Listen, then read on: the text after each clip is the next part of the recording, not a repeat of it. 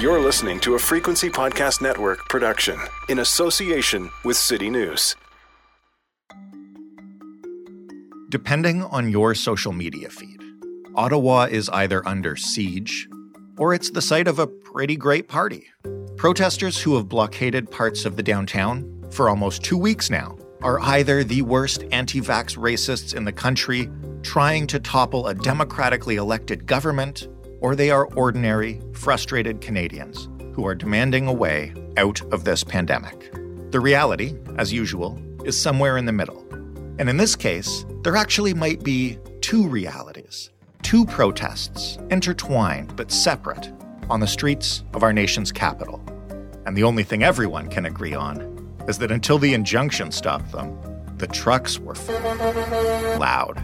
No matter who you believe in this instance, and it's worth noting that there are all sorts of reports of harassment, threats, assault, racism, and worse that would prove critics of the protest right. We wanted to give you a sense of what it's like to be in the midst of both these protests, to find out what you see and who you meet and what you hear when you blend into the background because you can, and what it's like to be in the middle of something that will be debated for years and is shaping up to be a rather important part of our country's recent history.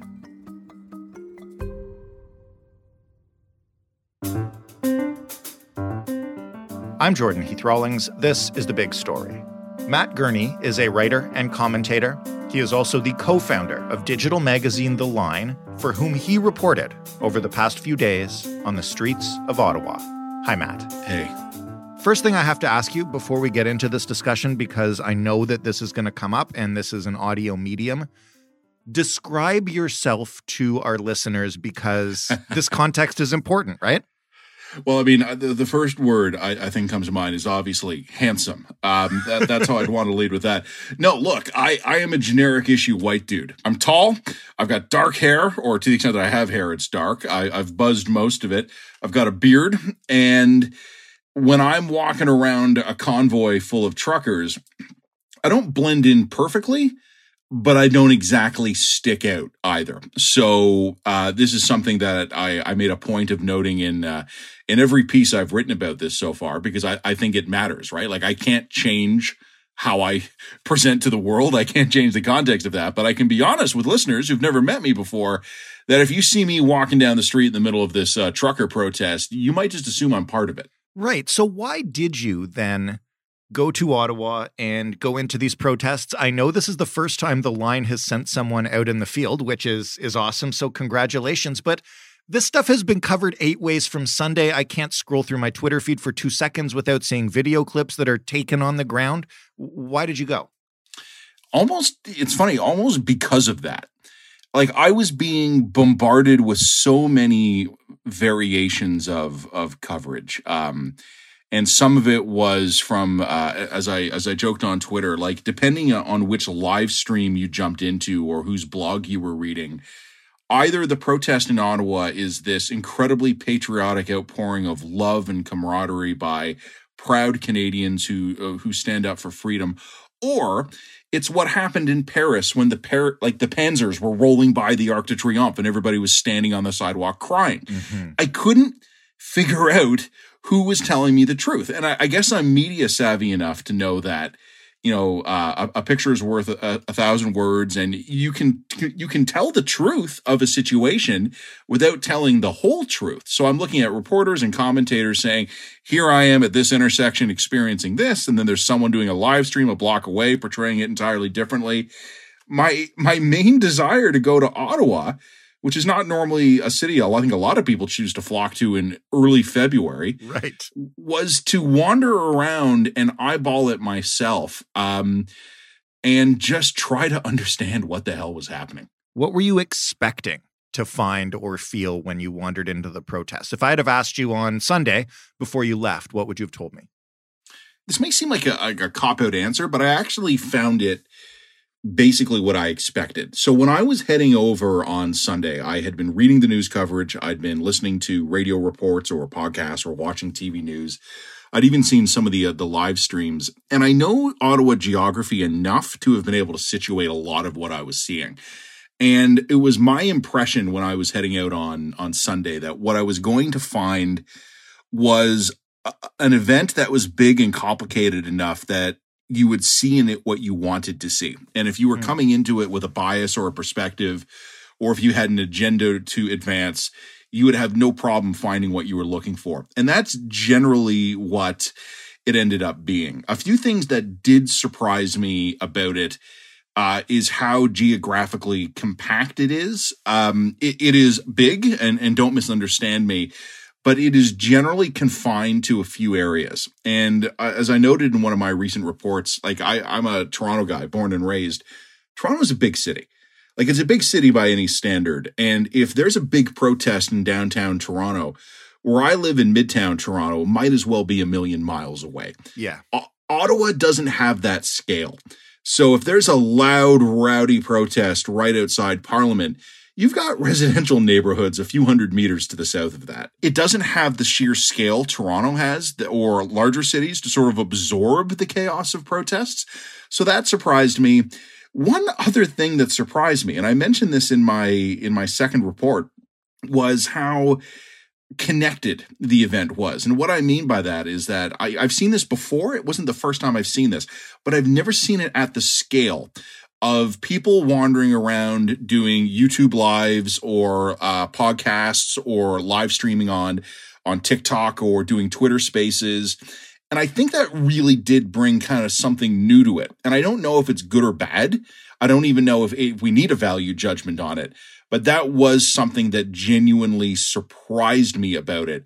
How many people were wandering around with selfie sticks and cameras or microphones and headphones.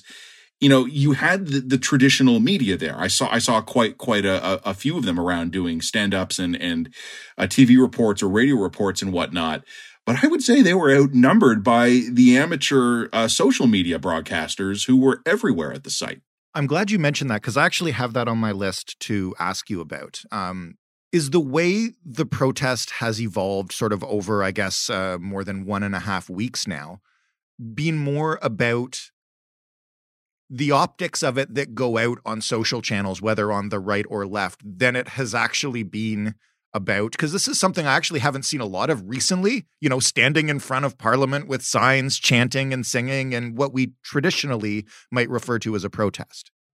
That's a great question. The situation in Ottawa is complicated, and it is partially organic. It is partially grassroots. It is partially a natural, and I would even maybe say inevitable, combustion of accumulated stress, emotion, anger, and political alienation that's been building in this country for years. And I think anyone who is writing this off as entirely manufactured, entirely orchestrated, and to be blunt with you, entirely unwarranted is wrong. There are a lot of people in this country who are alienated and angry and feel dispossessed, and we can roll our eyes and demean them all we want, but that's not going to make them go away. It's only going to make it worse. So I think you do have to understand that there is this spontaneous nature to some of it, and it is real and it is genuine and it is sincere. But to your question, is it being used? Oh yeah, it's being used. And I think there are thousands of people, particularly immediately around Parliament, who are there because they are angry. They are there because they are threatened. They are there because they want to be heard. But there are other people there who are using these people to advance political agendas. And I don't know the extent to which many of the participants realize that they are being used as part of someone else's political agenda here.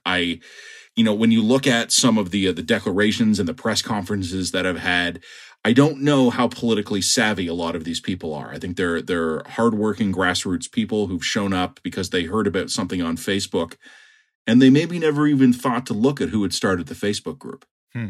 Well, why don't you kind of do what we invited you on to do, which is take us into the protest. Let's start with during the day when you arrived. And I will just say this to our listeners. I know from your writing and previous conversations we have that you have liberal views on some things, very conservative views on other things. So for what it's worth, I believe you when you tell me you went to see both sides of this thing. What did it look like?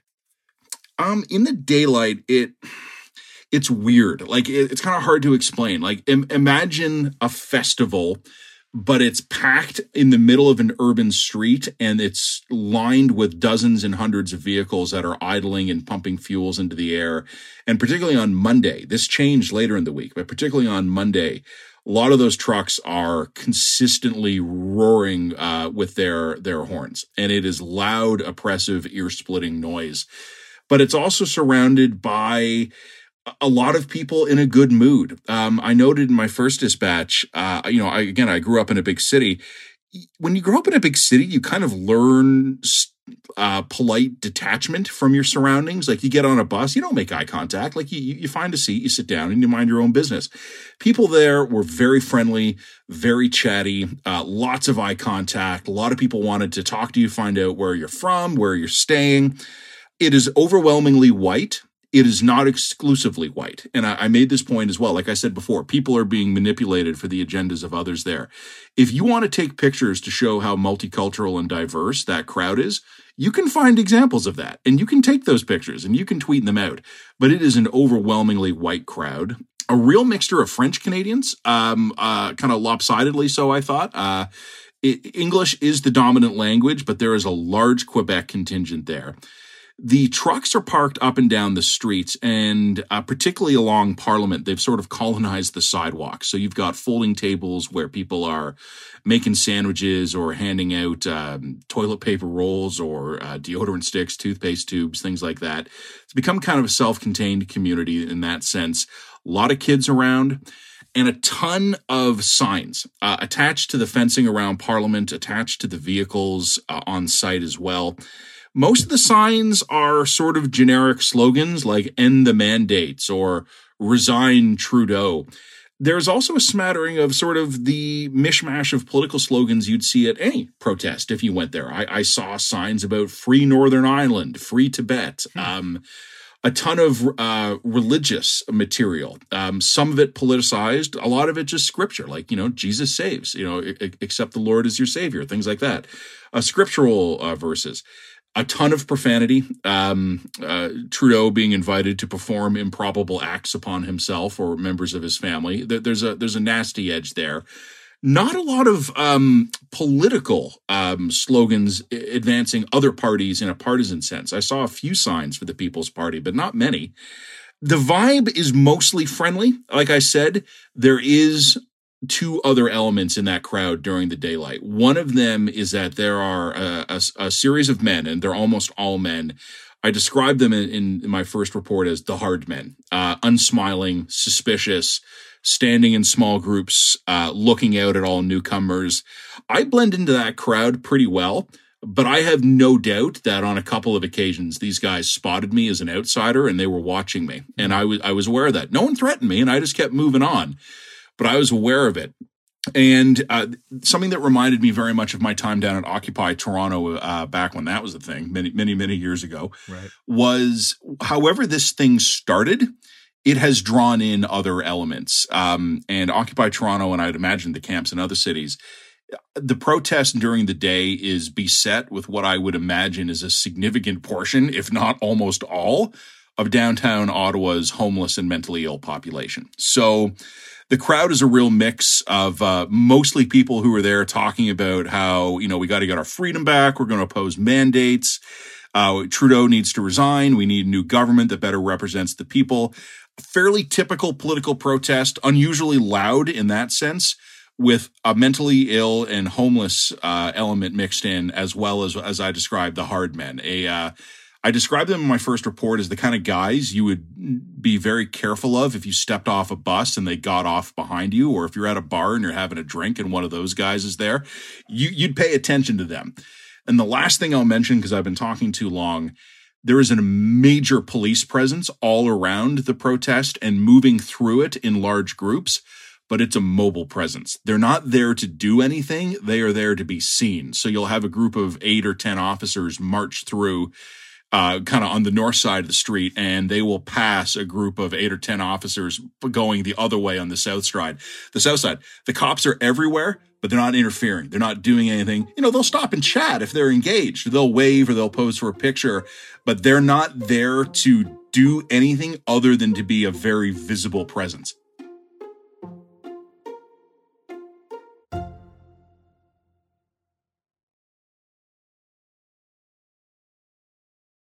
I do want to ask you about some of the conversations you had, not necessarily with the more dangerous looking folks, but I'm curious about, the average typical protester who I think, as you said, has some concerns about various political directions, or is just kind of saw something on Facebook and feels like this speaks to them, so they joined it.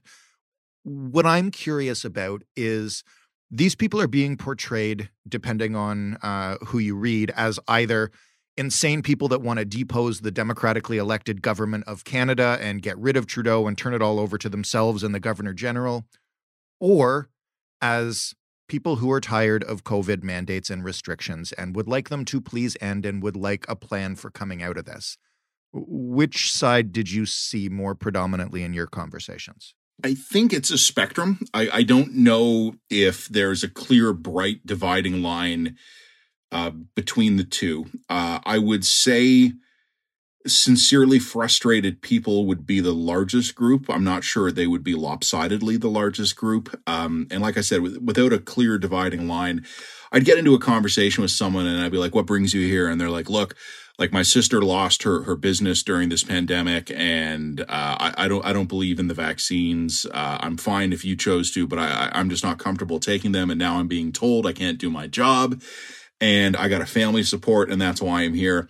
And you're thinking, yeah, you know what? This is a misguided person who, probably got some bad information on social media, and we need to work on the vaccine hesitancy. And then and then the conversation ends. But then like 2 seconds later, you're having another identical version of that. And then the person follows up with, and Justin Trudeau is an enemy of the people, and we need to bring true freedom back to the government by installing a people-led government. And you go, oh, okay. Yeah. So you can't necessarily spot them when the conversation starts. The conversations were fairly simple. We need freedom back. Oh, okay. Like, great. I mean, everybody supports freedom. And then you'd be listening in on it. And every once in a while, someone would be like, yeah, and we should hang that bastard Trudeau. And someone would go, yeah, we should. Or the other person would go, whoa, no, this is a nonviolent process. Like there was a degree, I think, of sorting going on at the event as well. Justin Trudeau is not a popular guy at this thing. And, there's a lot of talk of kind of why doesn't that coward come out from his cottage and talk to us? If I were the prime minister's security detail and he tried to go down to that event, I would drag him from it by whatever body part I needed to grab hold of. Like the prime minister of this country should not go anywhere near that protest. One of the things that worries me is that I believe these protesters have set themselves up with an unrealistic sense of what they are capable of accomplishing. And as this thing goes on, they're going to start getting more and more frustrated. We're going to end with what happens next and if there even is an end game. But first, just to get some more balance to it, how does that scene change at night? Well, at night, the festival goers go home. The live music stops. The speeches are over. The kids are gone. I don't know where they go. They go back to hotels or they go to sleep inside some of the trucks, which is what's being reported on. The streets are almost deserted, but these big trucks are still there. They're idling and their engines are going and the fumes are still belching. And you've got much smaller groups of men, almost exclusively men, standing around propane heaters or bonfires, people staying warm, quiet conversations. During the day in the larger crowd, I had no problem whatsoever blending in. At nighttime, I was an immediate outsider. No one was unfriendly to me. No one was threatening to me. But anytime I attempted to join a conversation, it fell completely silent, and I was just politely looked at until I got the message and left. The police presence at night is gone. They pull back to the perimeter, and they basically surround the protest area. And you have cruisers with flashing lights parked across major streets with officers either in them staying warm or standing in small groups behind them. So yeah, I walked around. I spent a lot of time there. And again, I did not feel in danger at any time.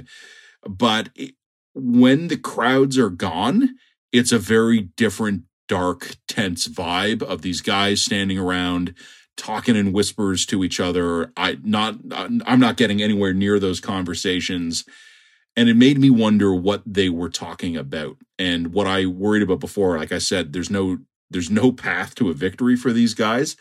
As the frustration starts setting in and they're out all at night and the music is gone and there's no more DJ and the hot dogs aren't being grilled anymore and the kids are out of sight, is that when they're talking about their frustrations? Is that when they're wondering why Justin Trudeau hasn't come out yet to talk with them? Mm-hmm. And I should mention as well, because I don't know if I haven't, when you and I are doing this interview, I have a third article that is pending, but it is not out yet. There are 1 or 2 encampment sites that are completely removed from the main protest. Those are not protest sites. Those are occupation sites. These are armed, I presume armed camps. In any case, they're fortified camps. I went to one of them on Tuesday. It is in a large parking lot near a baseball stadium. The trucks have been parked in such a way as to form a solid perimeter. There are shipping containers that make up part of it as well, as long as wooden sawhorses or stacked crates. There is one entrance in and out. It is guarded, and I was intercepted by 6 men and politely redirected away before I got within 30 feet of it. So if you want to understand what's happening in Ottawa, like I said before, you've got to understand that there's 2 things happening at once there. The larger protest by some frustrated, in some cases sincerely so, in some cases by misinformed people or badly informed people. It is obscuring with a big, big, loud, honking story the fact that there is another element that has moved into Ottawa and has taken over at least one parking lot a couple of miles from Parliament Hill. I don't know what they're doing there, but what that is not protest. It is a camp that is now fortified and guarded, and I suspect if there's going to be problems, it could happen there. Well, this is why I wanted to end with this. Not that I expect you to know what happens next. I don't think anybody does at this point. But Ottawa's police chief, who has been criticized throughout this for not having his officers do more, has kind of said a few times now that, like, one of the reasons they haven't is they just don't have the means to move these people in these massive trucks without it possibly turning into a really violent incident. What kind of sense do you get about if he's right about that or not from what you saw firsthand? It is my impression, based on personal experience, but also conversations I've been having with a variety of people, that Chief Slowly in Ottawa knows exactly what the problem is, that there is a very large, somewhat organic, mostly friendly protest that is basically offering cover politically and maybe literally to a much harder-edged, better organized movement there that is seeking confrontation.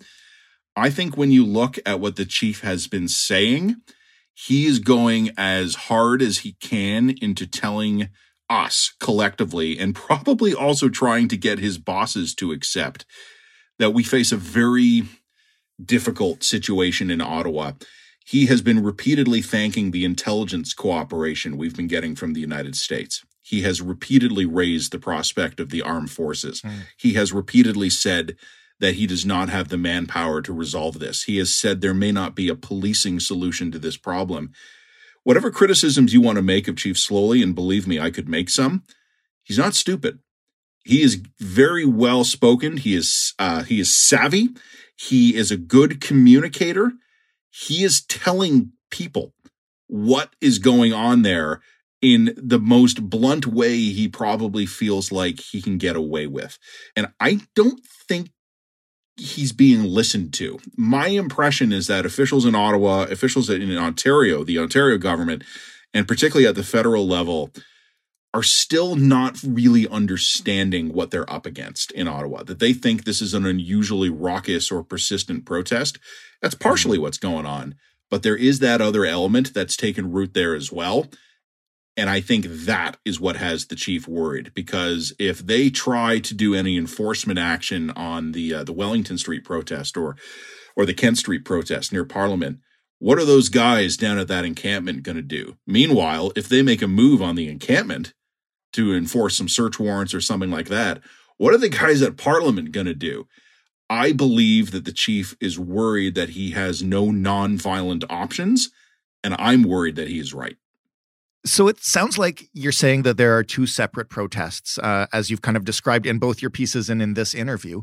Does that mean that kind of everything that everybody on both sides are saying about what's going on in Ottawa is right? Because it kind of sounds like that to me right now. Yeah, but they're also wrong. This is an excellent example I'll offer you here. There are a lot of people who are convinced that the reason this protest was treated with kid gloves is because the police are an instrument of white supremacy and they saw a bunch of white people show up and they didn't feel threatened. You know what? There are massive proven racial disparities in policing outcomes and enforcement. And I'm not for 1 second denying that. But if you only look at the police and you only see an instrument of white supremacy, you are missing the fact that there is another element in this protest. First of all, the use of the heavy vehicles as blockade instruments and possibly as weapons. These other groups that have moved into the protest and have now set up shop with it. You're missing the big picture if all you're seeing is what you would have seen in any police action. And that cuts the other way. If you're convinced the police are always the good guys and they can do no wrong and you're a good reflexive law and order type, you're probably convinced that the police are on the side of the angels here. And you're not considering the fact that I think the Ottawa police have realized that they don't want to be responsible for this, and they are waiting for someone to come in from above and bail them out and to take the political responsibility away from this here. So like I said, if you drive to Ottawa today and you are convinced already that it is a good group of patriotic, freedom-loving Canadians having themselves a grand old time at a street party, you're going to take pictures and video that are 100% going to confirm that narrative. If you go to Ottawa and you are convinced that this is a far-right movement that is determined to find a confrontation with the government and would like that to be violent, you'll find evidence of that too. And I think rather than viewing these things as in opposition to each other, we have to understand that reality is very rarely as simple as it exists in our own minds here. The officials in Ottawa, from the Ottawa police officers themselves and the reinforcements from all over Ontario, right up to the federal cabinet, are dealing with a situation that they have probably never not only experienced before, but I doubt that they have even thought about. I don't think the federal government has caught up to the reality of where they are yet. I think the provincial government might be a little bit closer, and I think Chief Slowly knows exactly what's going on. He just hasn't figured out a way to fix it yet. This marks the third or fourth very pleasant conversation I've had about the future of this country in the last couple of weeks. Thank you, Matt. Yeah, the fifth one we should just do like puppies. Aren't they great? Sometime we'll get to puppies. Sometime after the borders get unblocked. Well, I'll be here. Matt Gurney is a co-founder of The Line, and you can find it at theline.substack.com. This was The Big Story, which you can find at thebigstorypodcast.ca. You can find us on Twitter at thebigstoryfpn. And of course, you can email us with questions, comments, or concerns, or rants, or whatever you like. thebigstorypodcast, that's all one word, at rci.rogers.com. Thanks for listening. I'm Jordan Heath Rawlings. We'll talk tomorrow.